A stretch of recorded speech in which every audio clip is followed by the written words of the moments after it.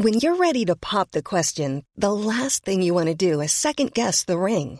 At BlueNile.com, you can design a one-of-a-kind ring with the ease and convenience of shopping online. Choose your diamond and setting. When you find the one, you'll get it delivered right to your door. Go to BlueNile.com and use promo code LISTEN to get $50 off your purchase of $500 or more. That's code LISTEN at BlueNile.com for $50 off your purchase. BlueNile.com, code LISTEN. Hi, I'm Daniel, founder of Pretty Litter. Did you know cats tend to hide symptoms of sickness and pain? I learned this the hard way after losing my cat, Gingy. So I created Pretty Litter, a health monitoring litter that helps detect early signs of illness by changing colors, saving you money and potentially your cat's life. Pretty Litter is veterinarian developed, and it's the easiest way to keep tabs on your fur baby's health right at home. Go to prettylitter.com and use code ACAST for 20% off your first order and a free cat toy. Terms and conditions apply. See site for details. Welcome to Face. Hey, it's Paige DeSorbo from Giggly Squad. High quality fashion without the price tag. Say hello to Quince. I'm snagging high-end essentials like cozy cashmere sweaters, sleek leather jackets, fine jewelry, and so much more. With Quince being 50 to 80% less than similar brands. And they partner with factories that prioritize safe, ethical, and responsible manufacturing. I love that. Luxury quality within reach. Go to quince.com/style to get free shipping and 365-day returns on your next order. Quince.com/style. Planning for your next trip? Elevate your travel style with Quince. Quince has all the jet-setting essentials you'll want for your next getaway, like European linen, premium luggage options, buttery soft Italian leather bags, and so much more. And is all priced at 50 to 80% less than similar brands. Plus, Quince only works with factories that use safe and ethical manufacturing practices. Pack your bags with high-quality essentials you'll be wearing for vacations to come with Quince. Go to quince.com/pack for free shipping and 365-day returns. To Face.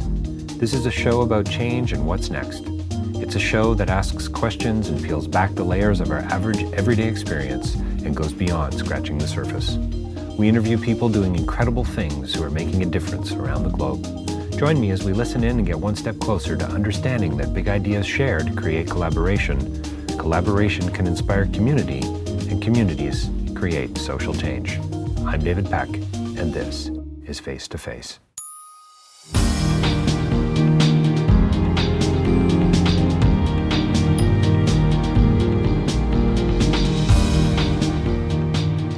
So this week's interview is with a former professor of mine by the name of Dr. Jean Saindon. He's a professor of philosophy and science at York University. He is, if not retired, soon to be. He's a friend of mine as well. He's one of the professors that I've stayed in touch with for a long, long time. And today's interview is really interesting. It's about the philosophy of sexuality, actually, but it gets into a lot more than that. It gets into respect. It gets into sex and violence. It gets into, how we think about and how we talk about what we see. It's about how we treat others, and it's about our relationship to sexual repression and a whole host of other things that I know you're going to find interesting, and maybe even for some of you a little controversial. Professor Jean Saindon, you're going to love this interview, so stay tuned. Well, welcome to Face to Face, and we are joined by a very special guest today, Professor Jean Saindon from York University. Thanks for joining us today, Jean. My pleasure. So, Jean and I met, I bet you it's 20 years ago, which is insane when I think about it. I was a student at York. I started out arrogant enough to think that I could study philosophy, and I took a course in, I think it was natural science, I believe. Science. And we've kind of been friends ever since. So yep. Again, thanks for joining us today. So Professor Jean Saindon, he's taught extensively in gender and sexuality, argumentation and argumentation theory, the history of science, which is kind of how we met. And he published a book in 2014 with Nelson called Critical Thinking, Argument and Argumentation. It's a beautiful book and worth picking up, and there'll be a link on the site today. So we're going to talk, John, one of the troubles I'm going to have today, I think, is focusing. Okay. And because, you know, you've got a lot of knowledge, you've got a lot of experience teaching students. There's all kinds of things we could chat about. But I think I want to focus on the whole idea of gender and sexuality. I mean, I'm teaching in international development now. Most of the students in my class are women, postgraduates going out to change the world. And gender disparity and gender justice is a huge issue for them, as it is for, I think, most of us in this field or these fields. I grew up in a pretty conservative home. I grew up, you know, I don't think my parents ever would have said this, but the implication was that, you know, it's best if you don't speak about things like sex, religion, and politics. I mean, I was, you know, quite old when I was kind of given the book on sexuality to read, and got a little bit from Playboy and a little bit from, you know, high school and so on. And certainly don't talk about politics. I mean, I couldn't have told you how my dad voted until I was probably in my mid-20s. You know, kind of nuts, right? Yeah. I don't believe that today. I think we should be talking about these things often. Can you talk to me about that? Maybe, you know, maybe there's a story or two there, but why is that? Why is it? I think there's several different things involved. And I agree with you. These are important things. They're central to social policy. They're central to understanding the world. They're central to understanding ourselves and our place in the world. We don't talk about it. We don't do a lot of talking with our kids. We don't do a lot of talking about politics, or we don't do a lot of talking about religion, except to indoctrinate. Right. And that's the problem. All of these are flashpoint issues. I have somebody I know fairly well who is a fairly strong conservative Republican.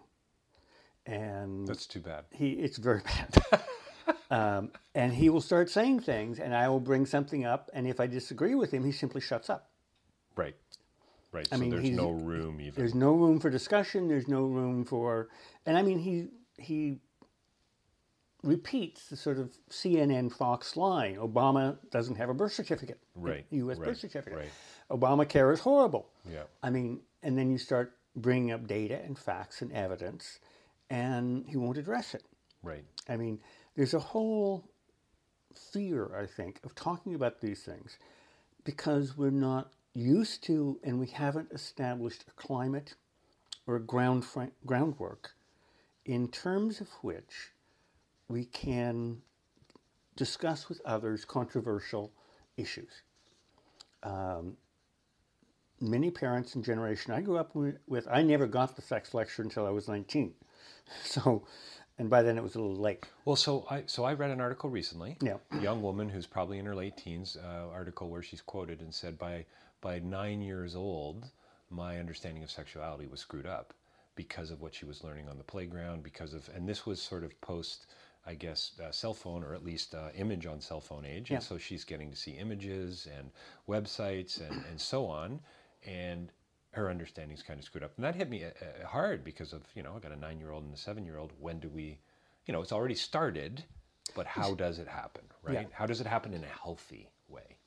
The issue is we let kids see this stuff. And the main thing is we're trying to prevent them from seeing it. The difficulty is they need to know about it. And you don't have to give them the whole lecture when they're 6 years old. But they do need to start understanding about sex and sexuality and the issues behind that, issues about respect for persons, issues about consent, issues about the changes going on in their body. My sister was in, I think, first year in high school and suddenly started bleeding, having her period. She'd never been taught about it. She thought she was dying. She thought she was dying, yeah. And went home in hysterics. I bet, yeah. Because she had no knowledge and she'd not been taught. That lecture came 2 years later when it was too late. Right. Well, and that's just really physiological and practical. That's almost basic. Not even very basic. Yeah. And then you get into the fact that, first of all, our kids are exposed to a lot of sexuality on the web, on all kinds of areas. They're exposed to sexuality in commercials, they're exposed to all kinds of things, and they're exposed to a form of sexuality that is dangerous because it glamorizes, it sets up unrealistic expectations about what each person should be. They all have to be runway models or porn stars. Right. And that is not 99.9% of the population. And There's a wonderful TED Talk by a woman named Cindy Gallup, G-A-L, I think it's G-A-L-L-U-P or maybe O-P. I'll have to get the reference for you. Yeah, we'll put it in the link. It's slightly X-rated, but it's not that badly X-rated. Right up my alley. Yeah. And she actually talks about, and she started a movement. She's a really successful advertising exec. And she started a movement about make love, not porn. Interesting. Okay. Arguing that she has a great line in the thing saying, I date younger men, and when I date younger men, I have sex with younger men. And they all think we're the porn stars. And she then goes on a bit about how their expectations about how sexual encounters are supposed to run come from their viewing of porn. And not from a recognition and realization that they're dealing with another human being and have to negotiate the interaction. Heaven forbid that you might actually have blood flowing through your veins. Right. Yeah. Or that you have preferences that you want in a sexual encounter or emotions. Yeah. Or fears or insecurities or all of that. And the list goes on. Yeah. And so that's why I want to get to this too. You know, we had this brief conversation before we hit record about hypersexualization. I want to talk a bit about that because I think there's a real paradox in our culture. But so is that the danger for you then, the ubiquity of sexual images in lifestyle advertising, pornography, on film and so on? Is it that it's setting me up for I don't know, is it dehumanizing me in some way? Is that kind of what you're saying? Because I'm not going to relate to that woman in a healthy way or in a human way? Well, if that's the way we want to use the word dehumanizing, I like avoiding that because my students tend to go dehumanizing, objectifying, and use all the labels, but don't understand them. Sure. I think the critical thing is we don't learn through much of our culture how to communicate and talk with other people about important and sensitive issues, whether that be religion or politics or sex. And so we leave it unstated and assume that other people share our assumptions. And if they don't, we shut up and walk away, or we then try and convert them. Instead of saying, okay, part of the educating of others, and particularly young people, is teaching them how to talk about these kinds of issues. How to establish rules, how to establish ground rules of successful communication. I think a key part of dealing with sexuality is learning how to, and this is part of the research I did when I was in San Francisco, on how to negotiate with others on sexual encounters. Part of the study I was working on was a study of where and how we negotiate with others about sexuality and how much we assume. And I found a great deal of what happened, particularly among male-female, because I was also looking at gay and I was also looking at some BDSM encounters, was the fact that in heterosexual encounters, the closer you got to the heterosexual norm, the less got negotiated. The less we talked about. It was just assumed. It was just assumed. And men do this, women do this, and that's just the way it is. I'm supposed to feel this. Right. And so we don't talk about what my needs are, what my feelings are, how I'm responding to you. We don't get a chance to open up and say, no, I'd really like to do this or try this, or I'm not comfortable with that. So there's no room for brokenness at that point. No. That's almost dehumanizing in a way, isn't it? And that, I think, is even worse. Yeah. Now, I'd like to mention one quick study. It was a study done at York by, I think, a man named James Check. And he was studying the effect of pornography on people's attitudes. A side effect of one of his studies was that he was trying to discover if watching pornographic material had a negative effect, can't think of the word offhand, but basically made you callous towards your partner. And he found that, interestingly, it occurred with both males and females. It wasn't just males towards females, females all the same thing. But he tended to find it occurred primarily with violence, not with sex. But he also found one critical thing. Depending on if and how the student was debriefed, after they had viewed this, so they would view a mock rape. And these were from commercial. Oh, so this was pretty violent pornography. It was somewhat violent pornography. Yeah. And that was what he was working with. And trying to measure the calcium. The ironic thing was all the research that came out of the 90s and early 2000s showed that viewing explicit sexual material did not make you callous, did not have these effects. It was the sex with violence that did, and simply viewing violent material was worse than both. Right. So it was the violence that was the real trigger. But what he found was with the sex and violence, the mock rape stuff, I think he was using a scene from Swept Away,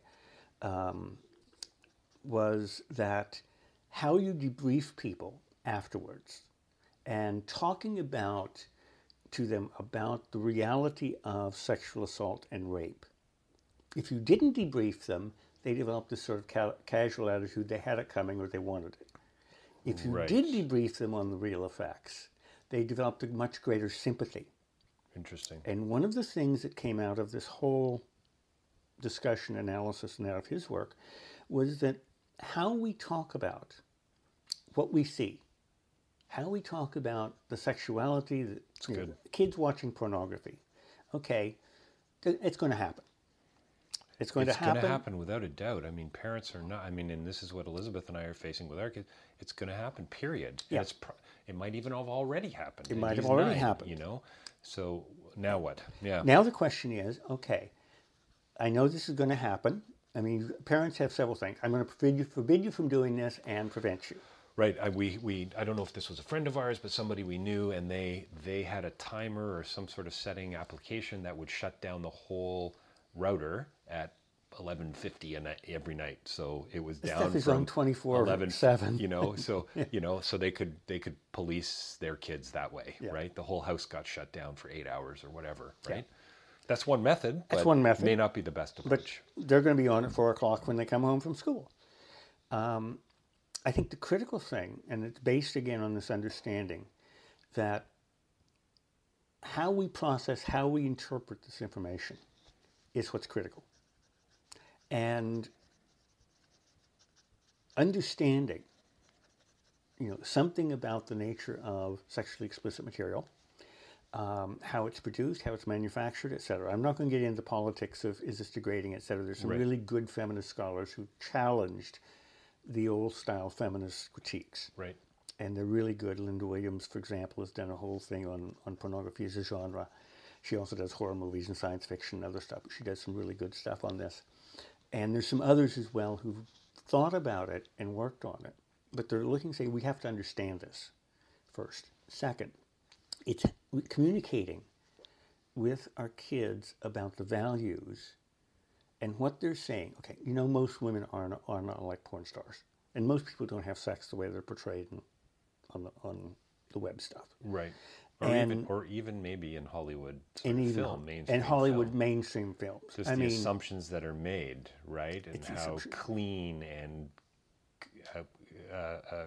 calculated it seems to be. How clean, how calculated, how there's never a mistake. Nobody sneezes. Nobody has. That's right. Hey, I got to go urinate. I'll be right back. Yeah. It just doesn't happen. The reality, Hollywood is about as real as... Yeah. It's true. Most porn films. It's true, yeah. And so you get this fake image of what the world is like. I remember, just hit me. So Pretty Woman came out at the same time a film, I believe, by a director by the name of Teresa Russell, did a film called The Hooer. And I remember this specifically because here's Pretty Woman making hundreds of millions of dollars about this hooker, basically, that was incredibly glamorous. Yeah. Meets the rich guy. Isn't it wonderful? Look at the hotel room and the food, etc., and the clothes. Yeah. And then this woman, Teresa Russell, saying, "Hang on a minute. You want the real work on what it means to be a prostitute for full? Watch my film. Yeah. Don't watch this one. Watch right." And there's just this incredible, it seems, disconnect. Incredible disconnect. Yeah. And that's the point. Is oftentimes not just kids, teenagers, even adults. Yeah. And that's the point that I think Cindy Gallop was getting at, was this incredible disconnect between the produced, and it is produced. It's a production. Yeah, sure.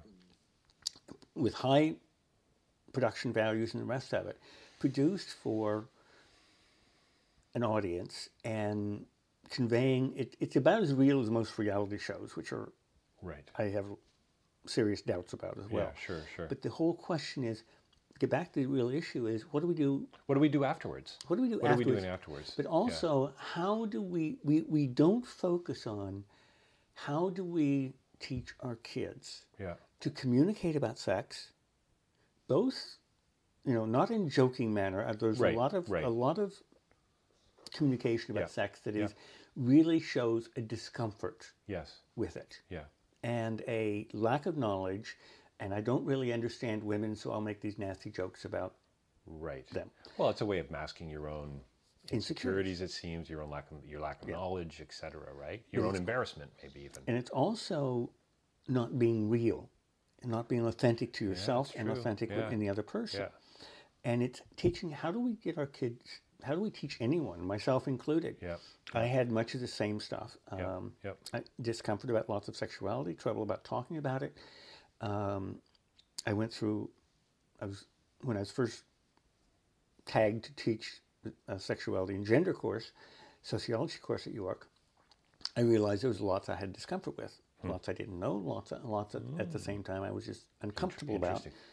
Do you mean like you're up at the front of the room and you've got slides, or you're gonna talk about X, and you all of a sudden went, geez, I don't know if I want to toss this out there, like that kind of stuff? Yeah. I mean, well, or what do I know about homosexuality? Right. What do I know about this? I've got a lot of reading, but there's a critical difference between reading and theoretically understanding and having, I know people who are gay and I can understand. I didn't have that experience at that point. I've got lots of gay friends now, and I'm extremely comfortable with them. But at that point, it was both a lack of theoretical knowledge, empirical knowledge, and emotional knowledge. Mm-hmm. And so partly I went through a training program, actually off and on for about a year, before I really started teaching the course for the first time. And got much more comfortable with it, much more able to communicate and talk with. Did you ever have anyone, you're at a dinner party, so, and what do you teach? Oh, I teach gender and sexuality, and they're like, really? Like, wow, that's a bit weird. Tell me more. Kind of. Usually I don't get to tell me more. It's about like when I say, I say I teach the history of science. So Jean, really? What did you think about the Leafs? Right. Yeah. Like, are you working out your own troubles? That's kind of. Would be a question I would ask at a dinner party, but maybe not most. But and it's reasonable. Why did you get into it? Yeah, exactly. Why would you get into that? I got into it first of all because I was interested in the area. I was interested in sex and sexuality. I always have been, but there'd been no theoretical outlets, and it wasn't something that was talked about in the university at that point much. Right. I got lucky in that one of the people I studied with was one of the co-authors of the Kinsey Report. Wow. Okay. We had quite different theoretical perspectives and positions, and that was fine. But part of what I was working with was learning about sexuality and then learning how to communicate about it. And I happened to be in an open community in San Francisco that people talked about their sexuality. They talked about aspects and dimensions of their sexuality, and learned you could talk about it without saying, okay, this is not a come on to go to bed with somebody. Or you're a lunatic for believing that. Or you're a lunatic. Why is that so tough? I mean, religion, politics, things where you seem to be opinionated, right? Yeah. Where you can have a strong feeling about something. And I think your comment, early on is we don't talk about these things unless we're indoctrinating. Yeah. So unless you give me a pulpit, I'm not interested. Yeah. Or unless you already agree with me, I'm not interested. I'll agree with you, or I'm going to convert you. So I want to continue to talk about sexuality, one of my favorite topics too, but why can't we? Why can't I argue with you about something and then you and I go have a drink later? Why can't you and I go shoot a game of pool later and still be friends? I mean, I know that we can, but I think a lot of us have a real tough time doing that. It's difficult. Yeah. I think... And that's your argumentation theory, it seems. That's my argumentation theory. I'm going to do a very, very brief thing. It comes out of my whole work on both understanding why people believe in things like pseudoscience and things like astrology, my work in argumentation theory, and it comes over into sexuality. And that is there's a couple of researchers. Daniel Kahneman is probably the best. He has a best-selling book called Thinking Fast and Slow. He's a Nobel laureate in economics, and he got it for this research. He's really a cognitive psychologist and applies it to economics, but it really is about understanding. And it's how our mind works. Our mind works on two levels, system 1 and system 2. The system 1 is an emotional, intuitive, reactive. I don't have to think about it, I just react. System 2 is a slow, reflective, analytical. And that's the level on which real critical thinking occurs. And the critical thing for our discussion right now is, I think, what happens with politics, religion, sex, and there's other areas, our primary ones, is we trigger that system 1 mind. We trigger that quick reactive response. It's based on our emotions, it's based on fears and threats and those things that are important to us, and we're feeling uncertain, and we have a standard response. And we just trigger into that. We have to develop the ability to trigger into the reflective mind, the system 2 mind, where we think about and step back and say, okay, now let's do that. And that's where we start saying, okay, what's the ground rules of this discussion? What are what can we discuss? How are we going to discuss it? What are the rules? What are the reasons? This is the level on which science works. It's a level on which logic works. It's a level on which reflective problem solving works. And I think that too often we're dealing with our own insecurities about sex, for example, that we can't step back and say that, okay, I have real feelings. I want my kids to turn out all right. I want them to become adults in their own way. But we have difficulty stepping back and saying, how do I help accomplish that? One quick story I was teaching health ethics at York. And most of them were nurses. There were a few others, a couple of people wanting to go to medical school, and a few other people scattered in. And we used a case study method and reflected on it. One of the topics we dealt with was the notion of autonomy and autonomous choice in medical practice. So at what point does someone have the ability, is someone autonomous and capable of making choices, and that process of what happens in that? One of the students came to me after we'd been dealing with this section and said, I have a 17-year-old, and I realized that I've been trying to make his choices for him. That I've not been willing to help make him autonomous in his own decision-making. And I really want to thank you and the class for this discussion, because we had wild, free-ranging discussions. That was probably one of the most powerful, positive comments I've gotten in all of my teaching.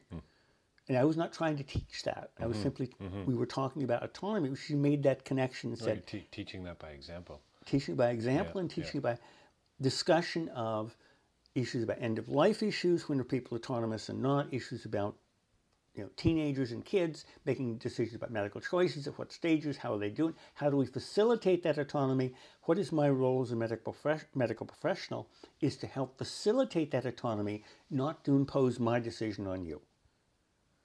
And that is part of it. And that is part of what I think we need in the area of sexuality as well, is how do we facilitate that sense of autonomy and reflective autonomy, not the kind of crude sense of I can make up my own choices and I will base them on my system 1 reaction. Right. That I will base my choices on a reasoned response. Right. And look at the evidence. A thoughtful response.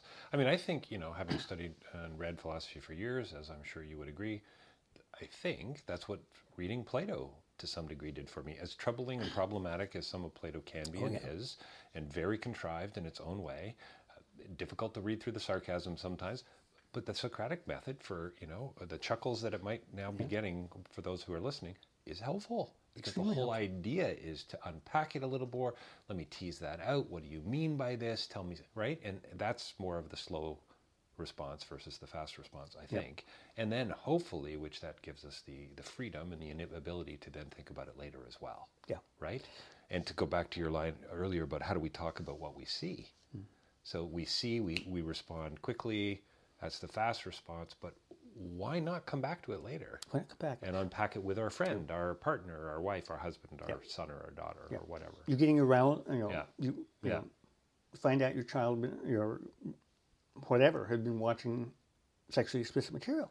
Okay, fine. You get off on it. You like it. You're aroused by it. Why? I mean, have you thought about this?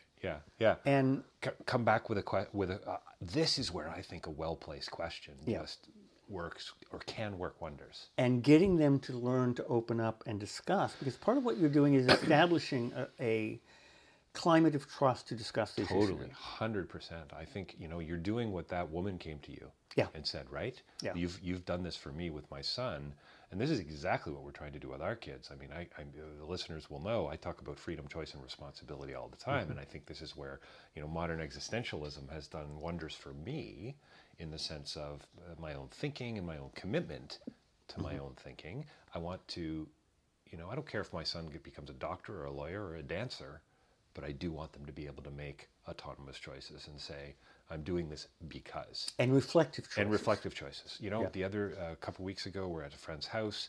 The X-Men is on, Wolverines, and Spencer wanted to watch it. To his credit, he came and asked me if he could first. And Victoria was in there, and I thought, gee, I don't know if that's the best idea, just because of what we've watched so far to date. She's 7 years old. Yeah. I came into the room, and she had her back turned to the television, and she was playing with a toy. And I was able to talk to her about why did she chose not to watch it, because it was making her uncomfortable. Yeah. Or she didn't like the violence, or there was something about it, but she stayed in the room, and I don't know, I saw, getting a little chill, a little shiver, I saw an autonomy there. Yeah. She wasn't worried about anyone else in the room, and I thought, wow, that's a good sign. That's a good sign. It's a good sign. And I hope that we're doing that with our kids in other ways, too. Let me mention one thing. Spencer wanted to know what banging was the other day. Yeah. About a month ago. There's a song, now I'm just going to show how old I am. I don't know who sings it, but there's a line, bang, bang, into my room, I think is the line, or something like that. So anyway, he wanted me to watch the video because his friends were talking about the video. He might have even seen it, but he hasn't admitted to that yet. Yeah. Anyway, watch it, and of course, wow, this is pretty over the top. And then you look at the lyrics and you go, okay, this is just entirely about sex, period, right? And not even maybe meaningful sex. And so how do I now have a conversation with my 9-year-old about this? But you know what, John? I told him. He even had, it was really quite fun. And I think you're right about that, building the trust. You have to build that trust. You have to build that relationship. And allowing to ask a question another time, right? And you're not going to get the whole discussion done at once. Right. You're not going to change somebody. You comment on it. And again, the response, turn that off, it's horrible, it's demeaning to sex. They're going to go back to it. That's what I would have grown up with. Yeah. Right? That fast response, that emotive response, get that off the television screen or whatever, right? Or you realize your parents are going to react that way, and you don't tell them. And you don't tell them. And they have no input. Right. And my parents... And now you're kind of leading a double life. Yeah. Right. My parents had no... never talked about sex. Never... This kind of stuff was not there when I was growing up. You could find it, but it was... they didn't talk about it. They were uncomfortable about it. I knew they were uncomfortable about it. And so what I did simply was not talk. Mm-hmm. And I got my information and other stuff, other places. Fortunately, I found stuff that was sensitive and reflective about a lot of it. Right, sure. And was able to think about this. And as I also had another part of it coming in was learning something about respect for other people. Right. Well, I think that's a huge part of this conversation. And that tolerance, but I got that more through my work in Scouts. Huh, interesting. And my work in other areas. Yes, my parents did not knowingly demean people. They did not, they weren't this kind of thing. Yeah, no, absolutely, yeah. But there were some things that came out of my dad's mouth occasionally that I would sort of cringe at. Right. And sort of say, oh, okay, Did you just say that? Yeah. I go back one brief thing. Sure, we were talking about this and talking. There's a one of the things I look at is also some of the stuff on YouTube. And there was a guy that I think it's Concordance, spelled funny, I'll give you the reference. And he's talking about the fact that he happens to be a scientist, he happens to be an evolutionist, he happens to be an atheist, and he talks about educating his children about religion. And he's talking about, I think it's Concordance, there's two people they tend to confuse, but he's talking about exposing them to religion and helping facilitate their making up their minds, rather than saying, I'm an atheist, you'll be an atheist. Right, right. And saying they're going to have, I'm a scientist. I want my children to have the evidence. Yeah. I want them to have the emotional exposure so they can make an informed choice when they're ready. Right. And I thought, this is really interesting. You wouldn't have, say, a fundamentalist make that kind of no, probably education. Not. No. If it's happening, it's probably pretty rare, I think. And even a lot of atheists would, part of the problem with the new atheism is a kind of radical intolerance for religion and religious ideas. Well, it's a fundamentalism of another kind. It's a different kind of fundamentalism. Yeah. And there is a lot more that can be said here. There's a lot more that can be said between the two sides. There's a lot that religion does that atheism doesn't do and can't do. Sure. And you have to find a functional equivalent, and a lot of people haven't. Tell me about your students. 20 years teaching gender and sexuality and so on. Would you say that students are more open today to talk about these things? Are the homes that they're being brought up in more open? Are their parents talking about them in a way that you and I right now would like to think they are, or not so much? Or is it? I think it varies. Yeah. When I started teaching it, I had a lot of mature students. And this was back in the 80s, I guess. I had a lot of mature students. I was teaching Atkinson, which is the night school at York University. And so they came with their own assumptions, oftentimes much like mine, had been raised like me and didn't talk about it. And I had a mixture of those and younger students. Now I'm teaching more philosophy of sexuality than the sociology. I moved out of sociology. And I get a mixture, because a lot of my students are immigrant students. A lot of them are from places like Iran, Iraq, out of conservative backgrounds. Many of them self-select out before they get to my class, but a number of them don't. So some of my African students, some of my Muslim students are quite conservative. I would think so, yeah. In their religious things. Why they're there is an interesting question. I've had a variety of them there. So some of them are there to try and learn. Some of them are there to simply reassert their own positions. That's usually a small percentage, but there's usually at least 2 or 3 in a class of 50. Right. Like that. Some of them have a pseudo-sophistication. Right. They've been exposed to a lot, and they have what I would call a false tolerance. Anything's okay so long as you agree to it. Right. So long as there's consent. Right. Well, let's think about that. And that's when we have to go back and look at, and I throw things at them. One case study I did, there was a guy in Germany a number of years ago now, 5 or 6, 7, who advertised, he was a cannibal, and he advertised for somebody on the web that he could kill and eat. It's not funny, but it is. As a sexual thing. You sure this wasn't like a Blacklist episode? No, it was not. It was a real case. And the guy, wow. It was Meiwis, Meiwis, and I can't think of the other guy's name. Advertised for dinner, basically. Advertised for dinner. Well, basically for a ritual killing. And he did it. Wow. And then he froze the body parts and ate them over the next 6 months. His defense was that it was consent. It was consent, right. Well, as we know, various philosophers would have trouble with this notion of consent. But right. Can you consent to your own death? Yeah. And that raises all the issues around mercy killing and euthanasia. But at the same time, that was one of their defenses. This was a form of euthanasia. Not really. Right. That didn't fly. And this guy had actually advertised, and he got something like well over 150 responses of people who were doing this, and he narrowed it down, went through the whole process. But the point is, consent is not enough.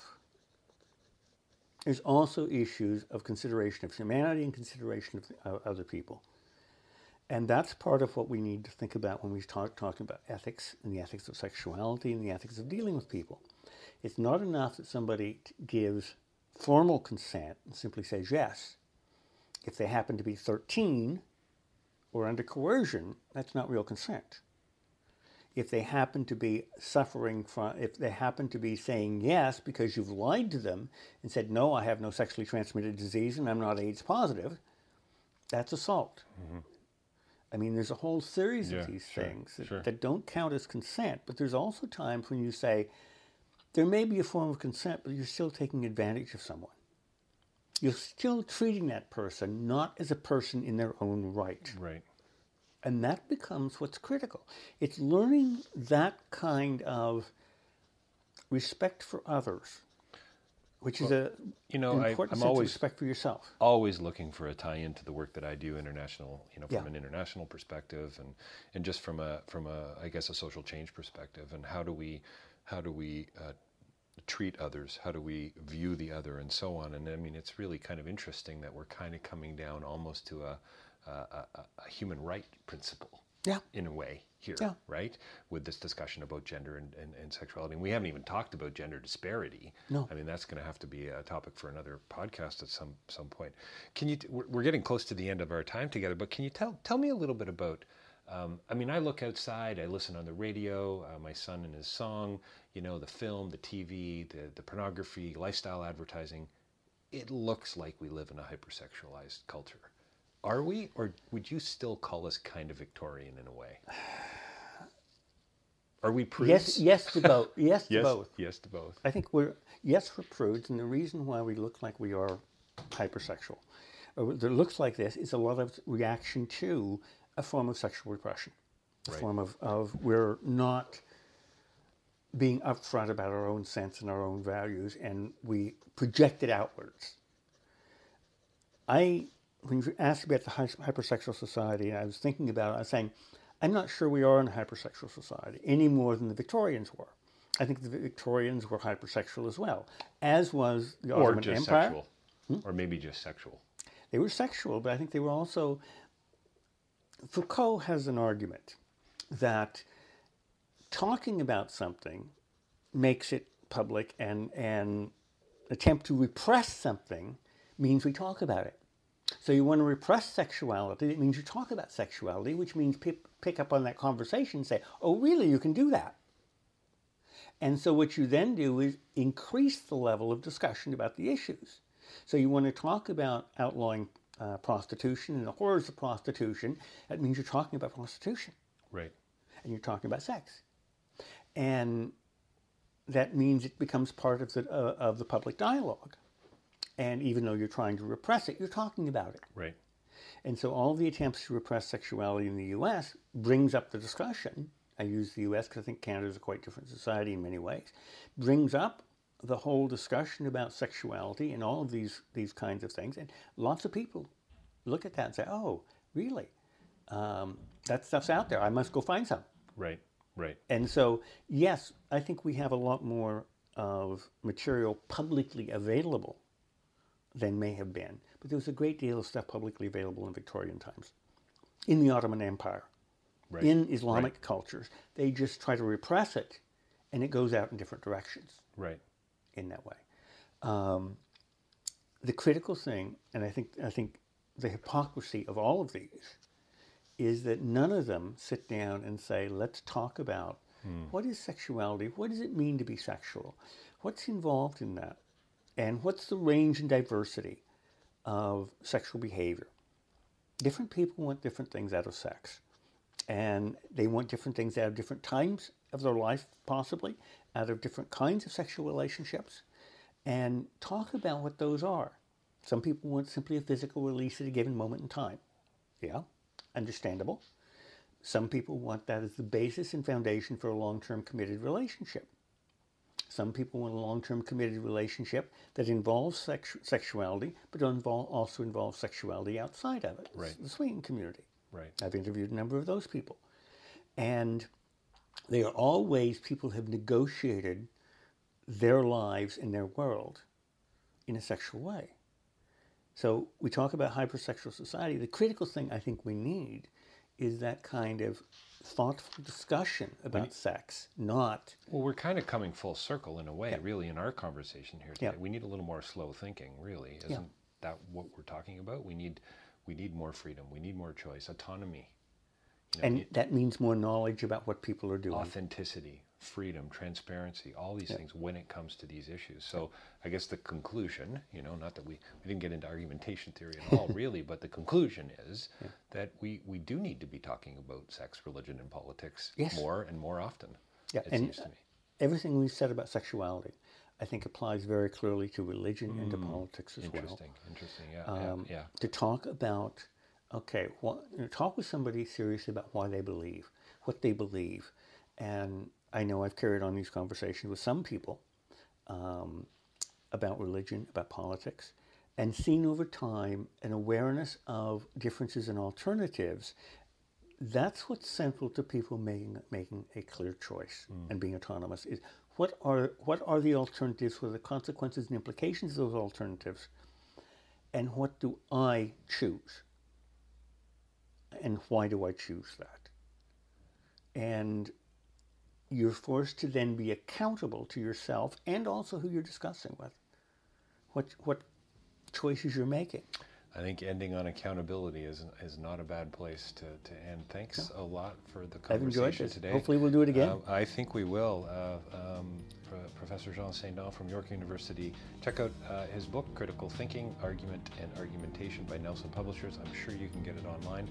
Yep. And again, I often end these conversations with, there's so much more going on than meets the eye. We've barely scratched the surface. Thanks, Jean. Thank you.